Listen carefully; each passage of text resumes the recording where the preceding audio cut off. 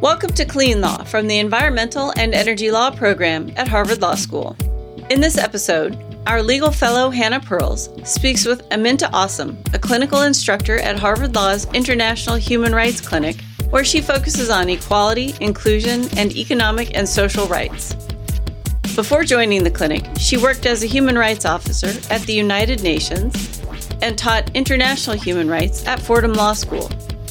They discuss how looking at environmental problems through a human rights lens can provide new insights and legal strategies for addressing environmental injustice in the United States and beyond. We hope you enjoy this podcast. Hi, Aminta. Hi. How are you? I'm doing well. Well, thank you so much for joining us on Clean Law. I am unabashedly really excited about this episode because it's the first time that we are bringing a human rights expert to come onto the podcast and inform the ways that we look at and evaluate environmental legal issues. Normally, I think our listeners are used to us focusing on one tiny element of environmental law, and I think your perspective is going to be really helpful in reframing how we even define those issues in the first place. So I'm very excited about this conversation.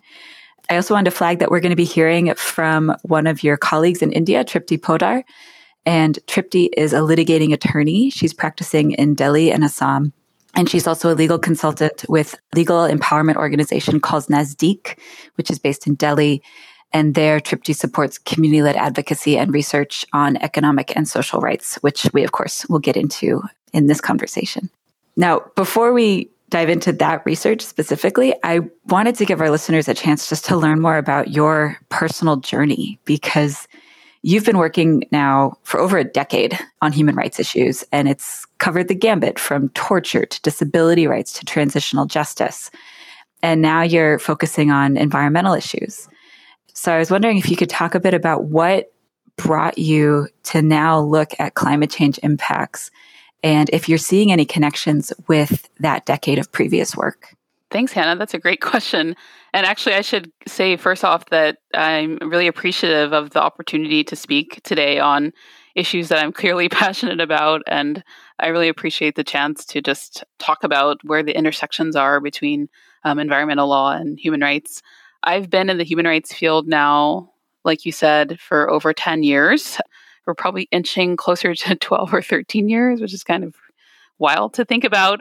But over that trajectory, I've had a growing interest in economic and social rights, and also specifically the issues of economic and social inequality, which it's topical and it's in the news now. We all are kind of conversant in some of the challenges around economic inequality, but it hasn't actually formed the core of work of organizations that would self-identify as human rights organizations working internationally, let's say.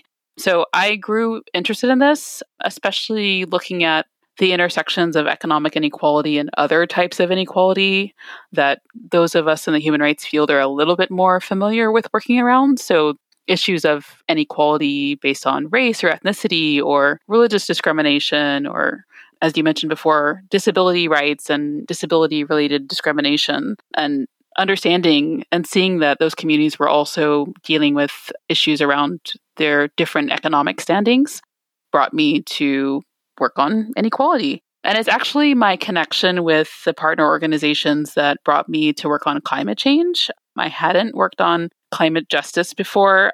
I was looking to support organizations that were already grappling with questions around inequality, and that was my priority. And it was really through talking to them, I learned about how vital climate justice is and how urgent it is. It's just impossible for them to ignore working with, for Nazdeek communities in India and for the Center for Economic and Social Rights communities around the world, and seeing what are the rights abuses that they're suffering, and climate change has a role in many of them. And I also saw the value of coming from a clinic, working on issues around climate change and human rights, because we have sort of a privileged position to be in between scholarly communities and practitioner communities, and we can bring insights from one to the other. We also have a privileged access to time and resources that practitioners who are kind of putting out fires don't have a lot of access to. And so on something like climate change, which is it feels complex, but still urgent, it's a good place for a clinic to come in. So that's kind of how we got started. Got it. It's so funny because I think, of course, in the lived experience, everything is interconnected and interdependent, which is one of the central tenets of human rights work, that, of course, all rights are interconnected and interdependent. But in the practice of academia or specializing, we tend to silo off. And so I like how your experience sort of highlights that, yes, of course, all of these things tie together and are interconnected and feed off each other. And climate change, as the quote unquote threat multiplier, has its fingers in everything. But it's cool to see how over the sort of 13 years of your professional trajectory, that's really been lived out. I do want to take a pause because we've mentioned a couple times now economic and social rights. And for our listeners who don't have a human rights background, what are those? Why do we have these categories? What do you mean when you say economic and social rights? And I think specifically for our listener base, could you help distinguish how that category or those categories of rights are different from the rights that we might typically recognize as being upheld under U.S. law? Yeah, definitely. So yeah, when we talk about economic and social rights, and I should say there's also a category called cultural rights, which is usually classified together with economic and social rights. They're often compared to what we call in human rights field civil and political rights, which I think are probably more familiar with for U.S. attorneys. And the distinction there is sort of assumptions about how the right is protected and fulfilled. So for economic and social and cultural rights, the sort of assumed notion was that those rights require some type of positive action by a government in order to implement them. So, for example, you might have the right to food or the right to health or the right to housing. We think that governments are going to have to do something to fulfill those rights. And comparing that to civil and political rights, there's sort of a notion that the government needs to do a negative action. So they need to sort of constrain themselves to not infringe upon the rights. And some classifications of those would be like the right to participate in the political process or the right to express yourself or be free from torture. We think the government should hold itself back and not violate those rights. In practice, we see that the rationale for that division doesn't really hold up. And like you mentioned, under international human rights law, they're of equal value, they're interdependent. In general, we think that civil and political rights, you need to refrain from infringing upon them, but you can think of something like the voting. To participate in the political process, you need to vote, and that actually takes some resources, some action from a government to put in place a system of voting. So the distinction is more historical than practical, but that's sort of the background. And then there's also the historical element with the human rights framework sort of developing during the time of the Cold War differences between countries. Historically, you have countries from what we call the East promoting economic and social rights as priority, and countries from the West, including the United States, promoting civil and political rights, which led to two different covenants, which are kind of the core of international human rights law. So I would say that U.S. lawyers would be probably more familiar with civil and political rights. We know the United States has signed but not ratified the International Covenant on Economic and Social Rights, but the United States still recognizes economic and social rights as being rights. It's always interesting to me. I love Eleanor Roosevelt played such a critical role in developing that initial, the Universal Declaration of Human Rights. Like there is this deep U.S. influence in the development of these frameworks, and yet civil political rights have such a stronghold on our sort of political and legal imagination, whereas economic, social, and cultural rights, these freedom tos, right, as opposed to a freedom from, those feel like extra. Yeah. It's like a bonus. And I think environmental rights certainly fall in that category, right? The right to water. It's like, yeah, that'd be great, but we're working on the freedom tos. Yeah. So one of the things that I really love about bringing, again, this human rights lens to environmental legal issues in the United States is it challenges us to think about what do we subconsciously exclude from our legal imagination when we define an environmental problem. And so this brings me to sort of the big question for this episode, which is, why do you think it's important that we look at climate change impacts through this human rights lens? And what is this framework that we've just been discussing? What does that offer us in a very concrete way as environmental advocates that we might otherwise overlook? I think what has made this an accessible area of law for me, not having a background in climate change or environmental science, is that the human rights framework kind of puts the human in focus. It's very story-based. It's very lived experience-based. And because of that, we're able to look at what humans are experiencing from climate change. And it takes us out of a conversation that's focused on scientific and technical matters or technological solutions to look at what are people seeing, feeling, how is their life affected by climate change. And I think that's a huge benefit of this particular lens. From the work that we're doing, which is using a fact-finding methodology or sort of an investigation methodology, I think there's some added value there too, to paint a bigger picture and to tell broader stories that other types of law you just might not have the luxury of doing. So one thing I often say with students is think about litigation, think about the facts that you can present in a litigation case. Those are determined by the law as it exists already. So fact-finding lets us sort of go outside of that framework and to talk about what are the lived experiences even outside of what we already think that we can prove through, a specific type of litigation. And then I think the last thing to say is I think accountability is super important. This often gets lost even in international global governance discussions of climate change. And that's the question of who is responsible and how can they rectify the harms that are being caused. Human rights always has that question. So I think this is a great addition to the discussion on climate justice. Through this framework, we are always asking who's responsible for making things better. And it doesn't really require us to say that they have directly caused the violation, because through the international human rights framework, there's also a duty to protect and fulfill the rights. So I think this gives us another avenue for seeking justice. It's so distinct from the litigation framework. I'm thinking about standing, for example, like you talk about focusing on the individual, and in litigation, that inquiry goes as far as standing. To what extent have you been harmed in the way that we define very narrowly which harms are relevant? And I remember from our earlier conversations, you had this great way of encapsulating all of this, that the law limits the stories that we tell by prescribing what's relevant.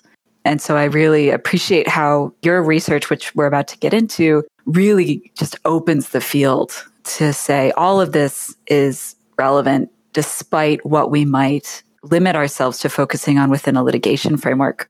And the same with causation. Did you cause this particular harm to this person?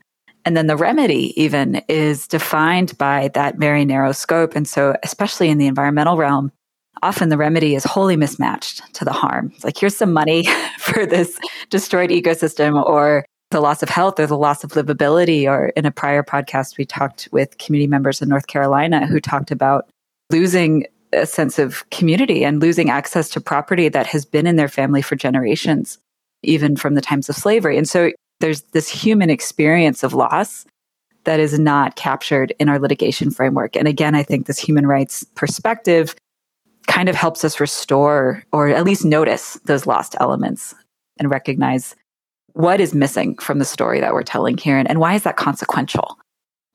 We also have a recording from Tripti responding to this question. So I want to make sure we give her a chance as well, and let's listen to what she has to say.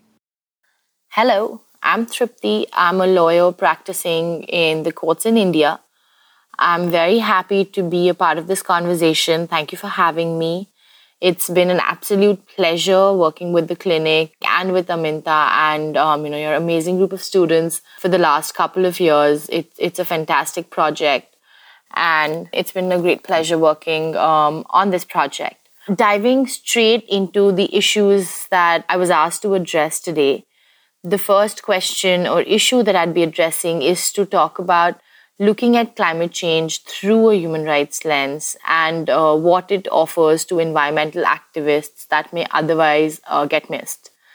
Now, before I dive into this question itself, I think it's very, very important to talk about one thing, which is that we shouldn't look at this as a human rights advocacy versus, an environmental advocacy issue. The two are in no way divergent or separate. The right to a clean, habitable environment is also a human right. it is a human right to continue staying in the place of one's choice and not be displaced because of, environmental calamities. And therefore, I think it is very, very imperative that for getting efficient remedies, the two are looked together. And I think we, as people working on these issues, need to be very cognizant of that. I understand, I'm very well aware of the fact that while the two movements have had different sources and are rooted in different points in history, they are intrinsically linked.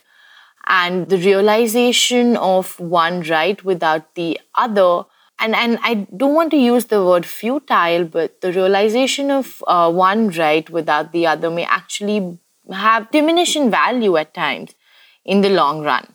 So that's why I think it's very, very important to look at these two together. And I think specifically, having said the above, I think there are two very specific reasons why I think this is the way to look at, addressing climate change and human rights. First, of course, and I think, it's a very important one, and I've touched upon it briefly above, but I think in how the law is structured and in how the law is implemented, we often see issues of environmental protection being pitted against other socioeconomic rights of people or vice versa, right? Whether it is in the context of forced displacement by governments or in terms of rights of indigenous people. We've often seen that the way in which policies are designed, the way in which law is designed, in which law is written and finally implemented, these rights are often seen as, mutually exclusive almost. And in fact, there are cases that, we're doing currently that unfortunately I can't discuss, but those are very, very real, tangible instances of when environmental law litigation is actually leading to mass displacement, judicially ordered removal of people from their places of residence. So I think it is a very, very real issue on the ground and something that needs to be addressed. And I think the only way to address it is if the two movements work together, work with each other and balance the work that we do. And I think as time is passing, as the severity of climate change as a threat is increasing, I think even in our work at Nazdeek, we've been being faced more frequently with sort of this issue of the environment and of how climate change and how climate change is affecting lives of people, is affecting access to basic socioeconomic rights of the marginalized communities that we work with. And I think the second very, very important reason is that any kind of adversity, whether it is an adversity that relates to climate change, whether it is an adversity that relates to, other kinds of natural disasters, they do impact first the most marginalized communities. And often their impact, the severity of their impact is felt more so by marginalized communities. And therefore, I think in light of that, it is very, very important to think of mitigation strategies and to think of any other, to devise strategies in dealing with climate change in consultation with the communities, in consultation with these marginalized communities who often are at the heightened or the highest levels of vulnerability, right? And oftentimes it is these marginalized communities who don't have the resources to deal with crisis when it hits them. And again, these crises exacerbate their vulnerabilities. It is a fact that, it is the rich who are better prepared to deal with crises that affect the poor disproportionately, whether it is the impacts of climate change, whether it is impact of any other crisis. And therefore, I think it's very, very important that any mitigation strategy, that any strategy to address climate change meaningfully engages with communities from the aspect or from the lens of human rights violation, from the lens of violation of other socioeconomic rights. Because unfortunately, these violations are very real to marginalized communities, are being felt increasingly on a daily basis. And therefore, it is very important to devise policies to address climate change, to mitigate effects of climate action and to finally deal with effects of climate change, it is very important to have a very real human aspect in these policies. It is very important to have a very real human aspect in these laws. And I think, it is for these two reasons, amongst a whole lot of other reasons, amongst a host of other reasons, that, when we're talking about climate change, when we're talking about law and policy for climate action, we need to do it through a human rights lens. And, human rights work needs to take into account, of course, effects on climate change and environmental degradation. Now I think we've teed up your research enough that it's time that we really dig into it. And so I think, Aminta, one key question, and it's a really timely question that you've been looking at in this research with Tripti and other community partners, is how do we actually capture or measure the impact of climate change on the systemic deprivation of economic and social rights? And you've been focusing on the right to water in India. And you're using this methodology, like you said, that combines sort of a classic academic literature review, looking at legal documents, anthropological resources, with these personal interviews with community members and government officials. And one outcome of this methodology is that you can capture the intersectional, the cumulative effects of climate change impacts. And as an example, I know in your research, you talk about the distance that women from informal settlements have to walk to collect water, given the lack of piped water in the areas where they live. And you point out that some women already are making 6 trips a day to collect this water. And climate change, of course, is projected to make that trip far more taxing in a number of ways. The obvious one is physical, through longer and more frequent journeys, greater exposure to heat, risks of heat exhaustion and dehydration. But you also highlight the equally important social and economic components. For example, that women and girls who collect water now have to prioritize that collection over paid work or educational opportunities. And those are just some of the intersections, right? So I pull out that example as one of many ways that these rights-based narratives provide a more comprehensive picture of how climate change both intersects with and exacerbates existing vulnerabilities. And I think the hopeful part is that you talk about how it provides clues as to how advocates and policymakers can go about addressing those vulnerabilities, describing or designing solutions. So I was a former scientist, and as a lawyer, of course, we have to dig into the dirty details. So can you explain briefly how this methodology works and some of the main takeaways from your work so far in Delhi? Yeah, first, let me just say thank you for referencing some of our findings. And it's true that we've been able to capture a lot of detail and nuances about what the experience of climate change has been like in terms of enjoying water. And I can say the methodology that we're using was actually developed by one of our partners, and that's the Center for Economic and Social Rights, which is an international human rights NGO based in New York that creates a lot of tools and sort of analytical frameworks that different NGOs around the world can use to monitor exactly this, systemic deprivations of rights, which are sometimes harder and more complicated to monitor than what we could say is like an event-based rights violation, right? If someone is kidnapped and taken from a place and then forcibly disappeared, you can sort of monitor that by getting testimonies and getting documentation of what happened specifically in that circumstance. But systemic deprivations of rights are kind of harder to prove. So they developed this methodology that allows, as you mentioned, this combination of quantitative and qualitative data. And the methodology is called OPRA. I won't go into super details about it, but it's available on their website. OPRA stands for the human rights outcomes that people are living and experiencing. PE is for policy efforts, and that's sort of the measures the government is taking to rectify the problems. Resources, which is R, I think is super important because that looks at what financial and other resources are actually devoted to tackling the outcomes that we've already identified. And then A is for assessment, sort of determining if the right has been fulfilled or protected. For the right to water in particular, there are certain elements to the right that we're also looking at. We call these in shorthand AAAQ. And those are sort of the availability of the resource, how accessible is it, how acceptable is it, and what's the quality. So availability is sort of what we think of naturally. That's the sufficiency of water, how regular it is. So for communities and informal settlements, we're thinking of things like, if they're getting water from tanker trucks or from wells, how much more available is that than piped water, which we know is a little bit more constant. And then when we look at the climate change element, we know that the quantity of all sources of water is likely to be reduced because of issues like contamination of ground and surface sources, reduction of reservoirs, and things like that. So those are questions around availability. When we're thinking of accessibility, that sort of speaks to the findings that you mentioned earlier. How physically easy is it to access? But another thing to point out there is also how economically accessible the resource is.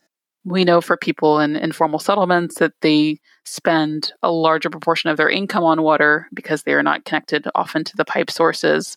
And with climate change, that cost is likely to go up. The demand for water is increasing as temperatures are rising and the supply is reducing. So economic accessibility is really important. And then acceptability and quality are kind of cousins, I would say. Quality is a little bit easier to understand. We're talking about how clean and safe the water is. And then acceptability is sort of a more subjective judgment that talks to the specific community about what's acceptable for them. And that can have to do with sort of moral questions or cultural preferences around water that might be used for certain domestic purposes or certain cultural purposes. So those are all the kinds of different things we're looking at. And like I said before, the methodology allows us to capture a lot of detail and nuance, which really paints a very distinct picture of what the experience of a certain community is.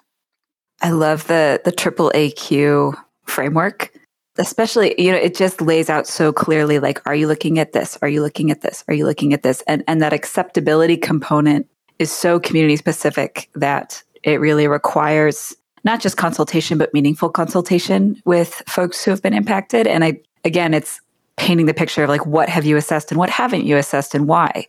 And if these are your goals, if this is the information you want to collect, from there you can backtrack and say, okay, well then this is the procedural mechanism that we need to set up in order to get that information. And that requires that meaningful consultation that, again, it's one of those buzzwords that everyone's throwing around. But I think this framework gives people a really concrete way of knowing, like, okay, at what point is it meaningful? Like, how do we know when we're done? So I just really appreciate you laying it out so clearly. And we also have another audio clip from Tripti also explaining the research. So I want to make sure we listen to that as well. The next issue that I will be addressing is the value of grassroots collaborations, the value of basically having the populations that we're working with actually in its true sense be represented in a study like the one Aminta is supporting at the Law Clinic. I think in terms of just the first and the foremost reason to have grassroots partnerships, to do primary data collection it's a verification process of popular narratives. Now, what do I mean by that is when reports are written or when studies are done, it's very important to have the most updated information from the field and to have information or from affected communities rather, right? And to have information that is verified as far as possible. Also because when we're talking about issues of human rights violation or when we're talking about issues of environmental degradation, there are a lot of vested interests, right? And these vested interests, unfortunately, have more resources than the communities that are actually being impacted by these laws and by these policies. And the kind of information that may be publicly available could very well be one that stems from vested interests and not necessarily one that originates from affected communities. And therefore, I think any time that a study like this is being done, it is very, very important to first and foremost develop these grassroots partnerships and develop partnerships with communities as, at the least, a verification process, a process of verifying popular narratives that may actually already exist in the literature. I think the second is to highlight issues that are important to affected communities, issues that are most important to individuals within communities that are affected by specific adversities. And I would go into a second layer and to say that by individuals from these communities who may not always be represented in sort of even the popular voice of the very community. Therefore, I think it's very, very important to build literature drawn from the voices of marginalized communities as a base for future work for local, domestic, and international advocacy. For example, the right to water work that we've been doing with the Law Clinic. Now, what we see in India is that the jurisprudence on the right to water is extremely weak. There isn't much there, right? And what we're seeing is, as an effect of climate change, access to water is going to be depleting. Realization of the right to water is going to be more and more difficult as time progresses. And the communities that are affected by it first and foremost, and the ones that are affected by it most, actually wouldn't have the means to seek redressal once the problem becomes much worse. And just from that perspective, I think it's very, very important to build literature, to build research, to build information on issues that is most critical and most important to marginalized communities. And I think finally, the power of documentation. I think the power of archiving, the power of documentation, it's very, very important because today we're writing what history tomorrow would be, right? And therefore, in writing the history for tomorrow, we need to ensure that voices of the most marginalized communities, voices of people, or all that there's no voice that is left unheard or unspoken, and therefore documentation becomes very important. And I think documentation can only happen if research and academic work engages truly with partner communities who are affected by adversities. So I think in that sense, these, of course, again, all of this is just a tip of the iceberg. And I think there are a plethora of other reasons of why it is very important to forge effective, efficient, and honest grassroots partnerships. But I think in the context of the project that we're currently doing, I think these three really stand out the most. Thank you. It's been a pleasure speaking with you. So at this point, I'm guessing some of our listeners might be thinking, this is all well and good, but that's in India. So what the heck does this have to do with environmental law in the United States? As we discussed earlier, the US is really notorious for not recognizing international human rights standards and instruments, particularly those that have to do with economic, social, and cultural rights, these affirmative freedom twos. And so I wanted to ask you, I know you've been already thinking about this with your partners, but how do you see this kind of research and methodology being applied in the US? And what do you think the US-based legal experts and advocates have to gain from looking at environmental challenges through this lens? Yeah, I think that this lens really helps us get to the equity questions, which I think there's thankfully a more political will to address now, but sort of less experience addressing than what we have done in the international sphere. And international sphere, I should say, we call it substantive equality, but it's the same concept that you're looking not just at equality of opportunities, but also equality of outcomes. So I think this approach really helps us get at that too.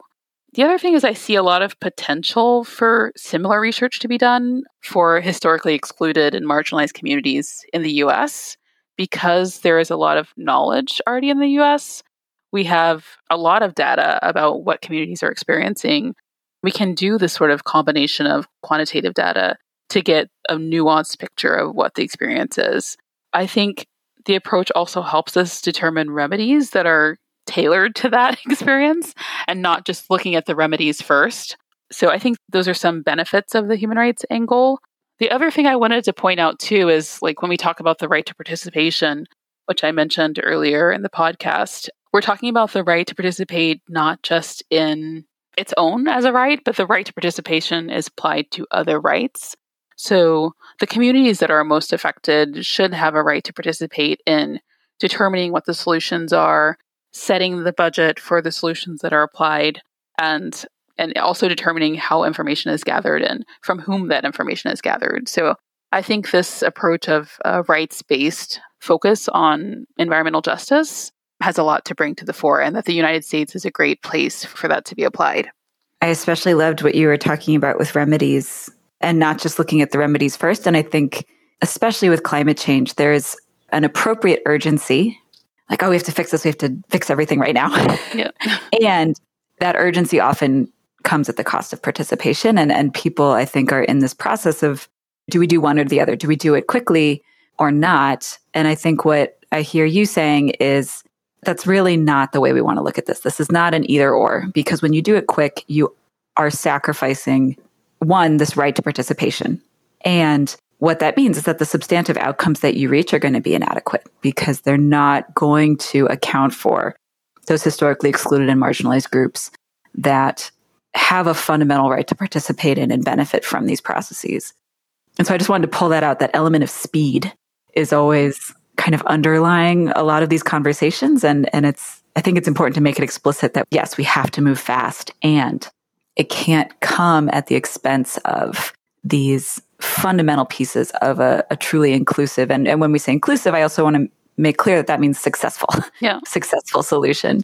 It's really hard to have one without the other. Totally. I also don't want to put words in your mouth, but that was kind of what I heard. Yeah, exactly. And I think also it's just like you said, our motivation for even taking action is to meet needs that communities have now. And what's the best way of understanding their needs is to have them driving the solutions and identifying the solutions. For climate change, one thing we've learned from communities around the world, including Indigenous communities from so many continents who've sort of been leaders of this discussion for the international sphere, is that a lot of them actually have solutions they've been using because they've been adapting to climate change for so many decades that they can propose. And if we take an approach that just looks at a remedy from the government point of view without consulting communities that have been surviving climate change for so long, that it's like you said, it's going to be solutions that aren't going to work. And that kind of eliminates the benefits that we get from speed. Well, we've kind of already wandered into the field of federal EJ solutions. You've hinted at, we now have a government that's much more interested in tackling equity. We have resources on our website about the environmental justice and equity commitments that the Biden administration has made in their first week in office through executive orders, and then progress made on those orders in our 100 Days report. And we can link to those resources in our show notes.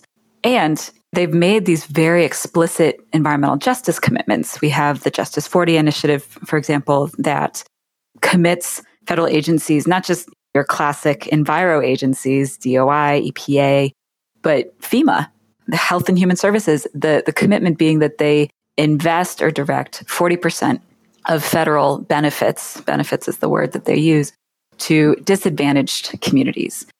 And so, of course, the big question is, that's awesome. How are you going to do it? Yeah. How are we going to do this well? And I should, we're also going to be releasing a federal environmental justice tracker on our website. So if you want to learn more about Justice 40, we can also include that link in our show notes. But for this conversation, I wanted to sort of narrow in on Justice 40 as an example and ask, again, with this methodology that you're looking at, we've talked about procedure and we've talked about the ways that you might assess how effective a program is or how you design a participatory process. What do you think, if you could talk to the Biden administration, what would you tell them is fundamental to crafting an effective Justice 40 program? Yeah, I'm going to give a disclaimer that I don't have all the answers, but some considerations, like the law instructor that I am. I think what I've learned through this process myself and doing research that's putting the community experience in focus first, one thing that's come out from that work is the importance of adaptation. In the international global governance space, a lot of times we talk about mitigation as being the most important thing, but I think one thing that I'm learning is how urgent adaptation measures are, and that there are also distributional questions around adaptation. Now, for the urgency, for example, like if we're talking about mitigation as being a priority, there's some privilege in that notion because that assumes that we have time. And I think looking at how much is being done for adaptation is really important because we know that historically excluded and discriminated communities are already facing the consequences of climate change. Before we needed to sort of hammer this point in, I think with this summer's disasters all over the place that communities are literally underwater, it's probably less important to hammer this point home. But I think on the remedy side of things, it just highlights the importance of investing in adaptation.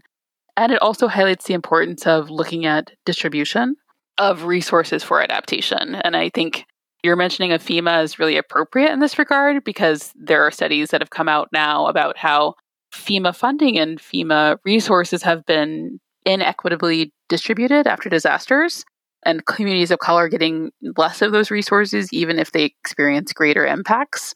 So that raises this sort of distributional question that should be raised and considered in any kind of policy response.